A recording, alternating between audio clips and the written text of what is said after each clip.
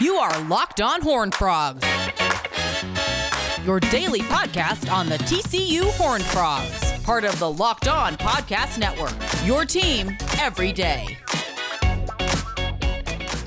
Welcome into Locked On Horned Frogs, your daily TCU podcast. My name is Steven Simcox. I am a producer at 1660 ESPN Radio and your host of Locked On Horned Frogs. You can follow me on Twitter at SimcoxSteven. You can follow the show Twitter account at Locked On TCU. And it's Friday, and we're getting you ready for a football weekend as we prepare for TCU in Oklahoma. In this first segment today, I want to touch on the other games going on in the Big 12. In our second segment this afternoon or morning, whenever you're listening, I got a chance to chat with John Denton from the TCU Radio Network. He joined one of my radio shows, Unnecessary Roughness, that I do at 1660. So I'll have an interview with him. And then the last segment, we'll sort of close up shop, get you ready for that 11 a.m. kick tomorrow. But let's take a look at the Big 12 schedule, because TCU Oklahoma is not the only game happening.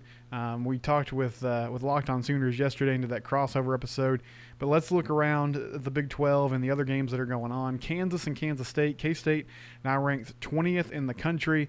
Of course, Skylar Thompson is now out for the year. The line here is pretty large. K-State's favored by 19.5, and it might not be enough. I would if I was a betting man, I'd bet Kansas State to cover that, even with a freshman quarterback. Maybe it's a close game just because Will Howard struggles.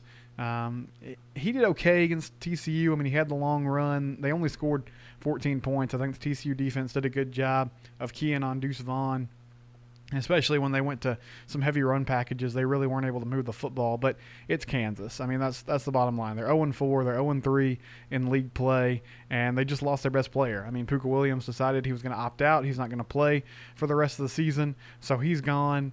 I can't see a way where KU does much with him out. They also went back to Miles Kendrick last week against West Virginia, which was interesting to me because I thought Jalen Daniels, the true freshman, they had started the first couple of games of the season. I thought he showed something. I mean, it still was kind of rough on offense, but he had some athleticism and some ability to make plays that Kendrick didn't. So we'll see what direction they go this week. But obviously, I like K-State in that game, and a pretty big line there at 19.5. But I feel like even with a freshman quarterback, there's a good chance they cover that one. West Virginia and Texas Tech. Tech is 1-3 and 0-3 in league play. West Virginia 3-1 and 2-1 in Big 12 play. And this game's at 4:30 on ESPN2. I really like this West Virginia team. Now their offense had some issues. Letty Brown's a good running back, and I think they've been able to run the ball effectively. He already has over 500 yards. Jarrett Doege is inconsistent. He's up and down. I don't really trust him, but defensively, West Virginia is really solid. And Darius Stills is a fantastic player. He plays that nose guard, kind of defensive tackle position. He can get after the quarterback in a way you don't usually see interior defensive linemen be able to. I mean, he gets home with the pass rush, which is huge. So I like West Virginia in this game, and actually that line is pretty small. West Virginia's only favored by 3 points. I imagine that's just because their offense, again, hasn't been able to really score a whole lot. But they got the win over Baylor. They got the win over Kansas. They fell to Oklahoma State. I think this is a good West Virginia team. And Texas Tech, they're going to a new quarterback this week. They've benched Alan Bowman, so we'll see if that lights a fire under them and that Matt Wells team. I expected them to be better. And really, aside from taking Texas to the wire in Lubbock, and they should have won that football game in their Big 12 opener, they just haven't been able to do much. And that's unfortunate. I thought there'd be a bigger uptick in year two under Matt Wells. Maybe it's the shortened off season. I know they had a lot of guys who unfortunately were dealing with COVID-19 in the off season, but whatever the reason is, they haven't played nearly as well as I thought they would going into the season. Other games around the Big 12, Baylor and Texas square off at 2:30, and man, this is interesting. You know, Texas is an 8.5-point favorite. They're desperate for a win. They've lost 2 in a row. They're coming off that 4 overtime loss to OU. And this Baylor team in year one under Dave Aranda, they've had to stop and start multiple times. They had to postpone the Oklahoma State game because of a COVID-19 outbreak. The La Tech game got postponed because of an outbreak on the other side. They had to cancel the Houston game. They've had a rough go keeping these guys healthy and getting them to play, but they're good to go for Saturday in Austin. And this is a Texas team, man. They need a win so badly, and so does Baylor. But I just feel like if Texas goes to 2-3 and 1-3 in league play, especially with all the off-field distractions and just the turmoil that's going on there, it's going to be a really hot seat for Tom Herman. But I like UT to win. I think Sam Ehlinger is going to play well. This is a Baylor defense that's held up really well so far, but they've played West Virginia and Kansas, so I think we'll get a better sense of who they are. They replaced a lot of players off that team that went to the Sugar Bowl with Matt Rule on that side of the ball. So I feel like we're going to see a Texas team that exposes them a little bit and sees how good this defense actually is. And offensively, Baylor couldn't get anything going against West Virginia. So will that improve remains to be seen. But I feel like Texas wins the game. I do think that line is a little high, though. I feel like Baylor covers this. It's going to be a close football game. I think it's going to be more than that 8.5-point spread that they're giving them in Vegas. So I do like Texas to win that football game, though. And finally, other than the TCU-Oklahoma game, the big game in the Big 12 this week, number 6 Oklahoma State versus number 17 Iowa State. Iowa State has ripped off 3 wins in a row since that loss to Louisiana, including some really impressive wins against TCU and Oklahoma. They're a solid football team. Brock Purdy's been there for 17 years, it feels like. This is a huge game with Big 12 championship implications. I mean, obviously, whoever wins this on Saturday is going to have that inside track. And I like Oklahoma State. They're at home. They're 3.5-point favorites. I think they'll be able to do enough on defense to slow down Breece Hall and Brock Purdy. And offensively, I mean, they just have so many weapons. I know Chuba Hubbard hasn't shown a lot yet this year, but he's still a great back. Tylan Wallace has been outstanding so far for the Pokes. And I just feel like this is an Oklahoma State team that is on a mission. They have high expectations. This is the year if they're going to do it. And with Spencer Sanders getting healthier and starting to get more reps and get more snaps, this is a really tough Cowboy team. So I like Oklahoma State to beat Iowa State. And that's your Big 12 schedule other than TCU Oklahoma, which is going to kick off at 11 a.m. on Saturday morning, and it's on ABC. We'll get to some keys of the game again. We'll reiterate that. We talked a little bit about that yesterday, but keys of the game and predictions later if you missed it from yesterday's show. But coming up next, John Denton joined one of my radio programs, Unnecessary Roughness. So we'll talk to John about this matchup with TCU and Oklahoma, how this TCU offense is looking, how the defense is going to clean up these issues they're having with big plays. That's all coming up on the other side. This is the Locked On Horned Frogs podcast. It's part of the Locked On Sports Network, your team every day. Okay, so we're getting close to Saturday. It's almost here. What are you going to be drinking when you're watching the Oklahoma TCU game? What are you going to be drinking when you have that moment to chill, that time to chill, when you finally get to relax? I think you should grab a cold Coors Light this weekend. Coors Light wants you to know no matter what sport's going on this fall, Saturdays are your time to chill. It's almost here. We've almost made it to the weekend. It's that time for you to sit back and enjoy a football game. Enjoy a couple football games. Watching football is therapeutic. It's that uninterrupted me time. It's an excuse to chill and drink beer. So make Coors Light your moment to chill. It's cold. It's mountain cold refreshment. It's cold lagered, cold filtered, and cold packaged. It's literally made to chill.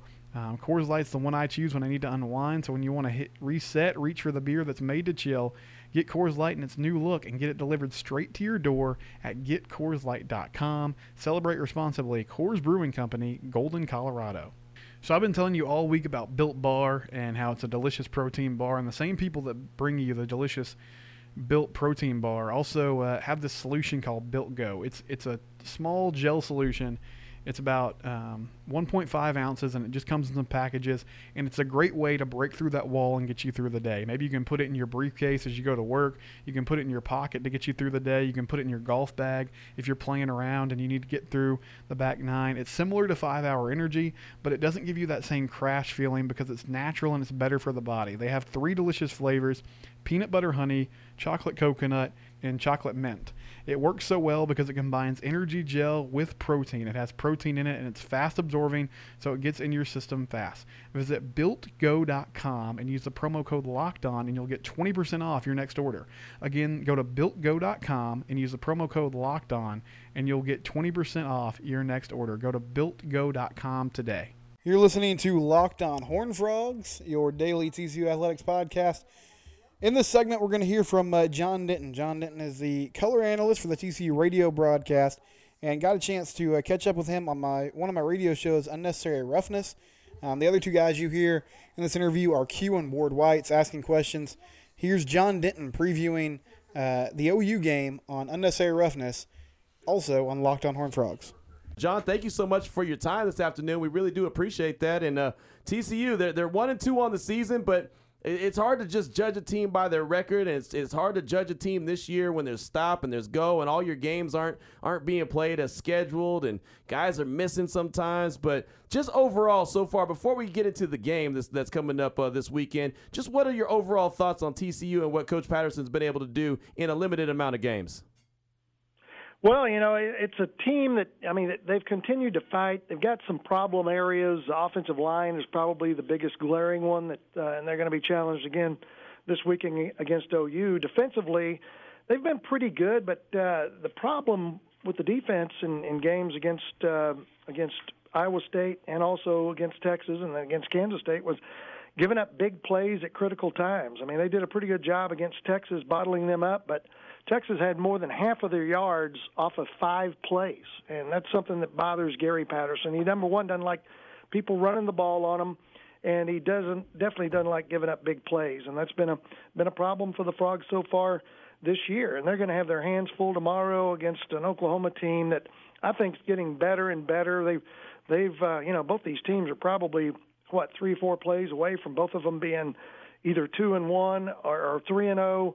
Or 0-3. The Frogs pulled one out in Austin back on October 3rd, and almost got back into the game against Iowa State to start the season. But this is a team for TCU that has to show up tomorrow, and they've got to get off to a good start, or else I think Oklahoma will run off and leave them. You mentioned the offensive line struggles. What can you really do when you're struggling that much up front, John? Is it just the group trying to get more continuity as the season goes on? Yeah, they've jumbled the lineup up a bunch, and they lost some pretty good linemen. They lost 3 guys to the NFL. So going into the season, they knew that was going to be a critical point. And I think if any group was hurt by the COVID pandemic and not being able to go through spring ball, it's probably this offensive line, because not only are they trying to find new starters, they're trying to get used to a new coach. Chris Thompson, who had been the offensive line coach, left to take the assistant head coaching job at Florida State, and that was a big loss staff-wise. And they're still trying here, 4 games into the season, trying to figure it out. Their best game of the year so far was at Texas, where they came out committed to the screen game, getting rid of the ball quick, and committed to running the ball. And they actually ran the ball pretty good against what I thought was a pretty decent Texas front. But I think they've got to get back to that tomorrow. They need to slow this game down, try to keep it out of Spencer Rattler's hands, and don't give the Sooners as many at-bats, so to speak, as they normally get. If you get in a shootout with this team, you better be playing from ahead, because Oklahoma has racked up big yards and big points here on the Frogs the last 6 years. With a young quarterback at Spencer Rattler, you've mentioned him a couple of times, but is there any other coach you would want out there defensively trying to scheme and hide things from him and disguise things and try to rattle him as much as possible as Gary Patterson? No, and this is going to be an interesting matchup, not just the teams, but with Lincoln Riley and being the mad scientist as far as offense, and then as you mentioned, Gary Patterson and the defenses. Gary has a unique ability to really be able to look at film and video and really pinpoint what makes things happen. And the intriguing thing for me going into this game is how will Gary Patterson? He's going to come up with some way to rattle or try to get to Spencer Rattler, but the issue here, the Frogs haven't taken a whole lot of chances so far this year, and in spots they've had people out of position, and that's what's led to these big plays. If you're going to blitz somebody, then you're leaving a space open somewhere, and that's going to be really, I think, what this game comes down to is, can they get to Rattler, and can Rattler read the different zone packages or zone blitz packages that Gary Patterson will throw at him, and who's going to win that chess match, and who's going to be able to execute under pressure. That's going to be the big deal. And if you do opt to come off the edge or to come with a linebacker blitz, and that puts a whole lot more pressure on those 5 defensive backs for TCU. Talking right now with John Denton, TCU color analyst here on ESPN Central Texas, talking about TCU and Oklahoma as they get ready to square up. And John, as far as Max Duggan goes, what has been your early impressions on him? Well, I think, the old, tired saying is, well, the game is slowing down for him. But, I mean, he's really more comfortable this year. I think, the biggest issue for him is he's had to learn to be pretty good throwing on the run because he's been under a lot of pressure. He got sacked 6 times against Iowa State, and he's going up against an Oklahoma crew that sacked Sam Ehlinger 6 times, and I think they had 11 or 12 plays behind the line against Texas. So this is a bunch that's going to get after him. His arm's stronger. He's reading things better. He still likes to take off and run, and sometimes he tries to run over people, which he took a shot against Kansas State 2 weeks ago, and I thought his season was over. I mean, he was slow getting up, and they actually took him to the locker room for x-rays, but he's fine. But he's got to learn to get down and protect himself. That's probably the one thing that still bothers me the most. But he's a huge competitor. He's obviously the best quarterback at TCU, best one on campus, and this offense really reacts to him. It's just a matter of if he's going to have time Saturday to find all these receivers. He's got a fleet of receivers. He's got 5 running backs. There's a lot of skilled people, some huge tight ends, and they've got to give him time to work and see those folks. And again, I think the quick game and the screen game may be the answer comes Saturday. You mentioned some of the skill guys, and one player I thought would be more involved in the offense so far this year is Pro Wells. And I heard on Saturday, John, you and Landry Burdine talking about he was a little frustrated not getting the ball in the middle of the field. Is that just a factor of, again, the not having much of a pocket and giving Max time to get the ball to different guys? Yeah, I think that's a lot of it. I mean, Pro Wells has been slipped out into the slot now. He was playing tight end. He's 6'4", 250, and when he gets the ball in the middle of the field, I mean, he's a handful in the secondary. And Artevius Lynn is the other tight end, big guy. It's around 250 pounds that can really ramble. And I think a lot of it is he's just not seeing those guys, and he's got to learn to look upfield and find those guys. And if you've got a guy that's 6'4", 250, you've got to be able to find him and throw to him. If he's your primary receiver, find that guy because he's a monster. So I really like what some of these teams are doing these days with the tight ends and bringing them in and making them a part of the offense like Kansas State does. And when you've got a big target like that, you've got to make use of them. One of the other receivers from our area for the Horned Frogs, Quentin Johnson, former Temple Wildcat. How is he coming along? And it looks like he's becoming a good target for Duggan. Yeah, well, he has here early on. He's made some big plays. He's got the best yard per catch average on the team. He's averaging 24 yards a catch. He's got 5 catches. He had a big 50-yard reception against Texas, the longest play of the year for TCU. I mean, he's starting to really show himself, and he's a big target as well. He comes back to Max Duggan when Max is under pressure, and he does a really good job of breaking tackles. He broke 3 tackles on that long 50-yarder against Texas, and I thought, okay, it's fun when you see these freshmen that are hot shots in high school, but when they're freshmen and they start busting out and they start making plays, and you say, okay, check that one off. This guy can play, and he's going to make a huge impact here. That's really good to hear. Love to hear that about Quentin Johnson. Was a really good player at Temple, and like you said, sometimes they don't turn out to be that guy on the next level, but it sounds like he's off to a really good start. This is a game that, it's kind of looking at it on paper and you say, why not TCU? Why not? Why can't they just stick around? Like I said earlier to start this whole thing off, is Oklahoma kind of looks like they're down a little bit. They have a couple of issues. You guys mentioned turnovers from Rattler and what Gary Patterson could do defensively. When it comes to just your gut feeling on this game, how do you think this one shakes out? Well, I think a lot of it comes down to, you're not going to stop Oklahoma, but you've got to slow them down. I mean, last year TCU did a pretty good job of slowing Oklahoma down. They were really good between the 10-yard lines, and OU had a couple of red zone turnovers that got the Frogs back into the game. But Frogs got down early in that game last year. They can't afford to get down early this year, and they've got to stop OU from running the football on them. OU ran for 366 yards against the Frogs last year and just kind of ground them down, and that's been a lot of the story in these games the last 6 years. Frogs haven't beaten OU since 2014, and you've got to be physical and you've got to slow them down and minimize. The TCU offense, they may not get points out of drives, but they've got to eat up some clock and shorten the game and keep Rattler from having as many chances, because the more chances he gets with the ball through the game, the better he's going to get, because he's a freshman who's improving as well. And by the third or fourth time he gets a look live at the defense, you better be switching things up, because if he gets a little bit of a clue, then they're going to get some big plays. That's John Denton from the TCU Radio Network on Unnecessary Roughness and the Locked On Horned Frogs podcast, previewing the OU game. We'll come back, we'll talk some keys to the game, and close up shop. This is Locked On Horned Frogs, part of the Locked On Podcast Network.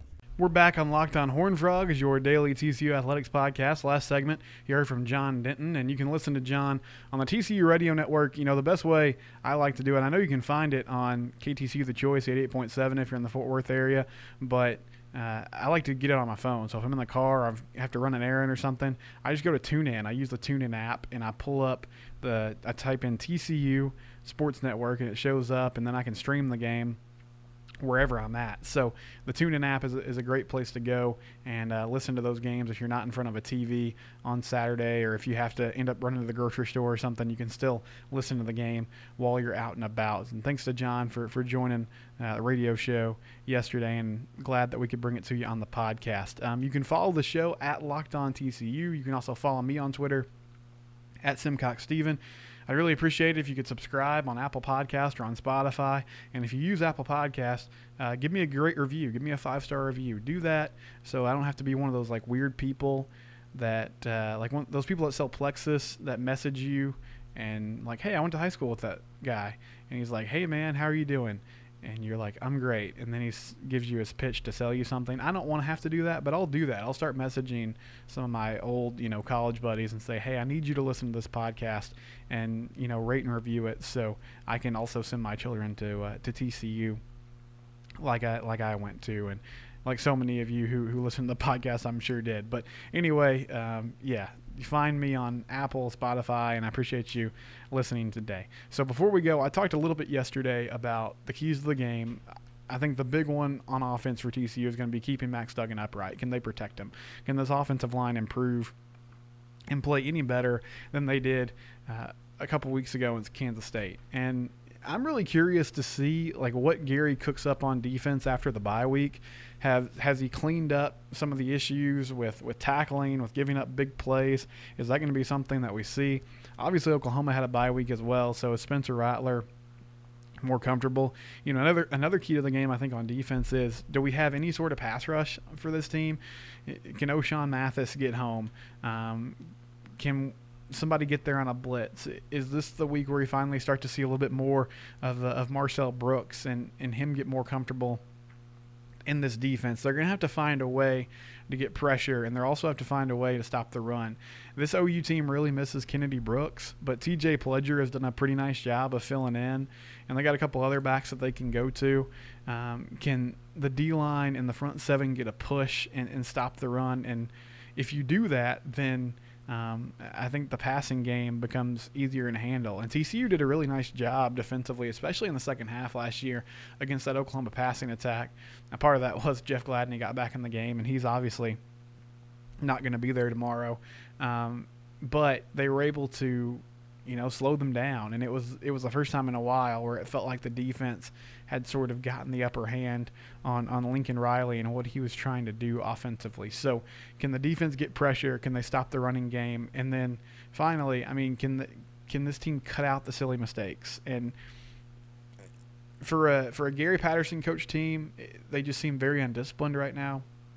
And I understand when the O-line is struggling and when they're just not very good, you're going to get some holding calls. It's just the reality of it. You're going to get some block in the back or that type of thing because guys are trying to, they miss an assignment, they mess up, and they're trying to recover. They're trying to not get Max Duggan killed in the backfield. But can you limit that? Can you cut that down and stop, when you have a 16-yard gain and get a first down, is it not going to get called back because of a holding penalty or an illegal man downfield or just something silly?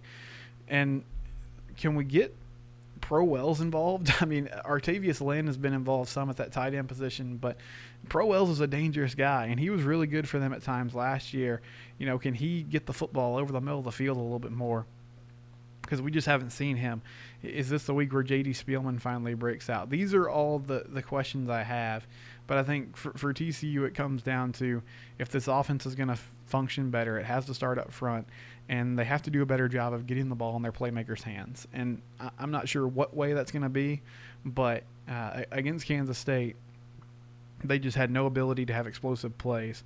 And then when Max went out of the game, when Downing was in there, it was just a totally different offense. So we'll see what happens. Prediction-wise, I said this yesterday, I think TCU gets it done. I feel like this defense holds up well, and they end up winning this thing 28-24. If you want to send me your prediction, you can do it at SimcockSteven or at LockedOnTCU. You can also email me, LockedOnHornFrogs@gmail.com. On Monday, we're going to react to whatever happened on Saturday. We'll just react to it. I'm hoping to have Matt Jennings on the show, and he'll hop on with me, and he'll talk about what he saw, what we liked, what we didn't like, and we'll see if this team is 1-3 or 2-2. They need a victory.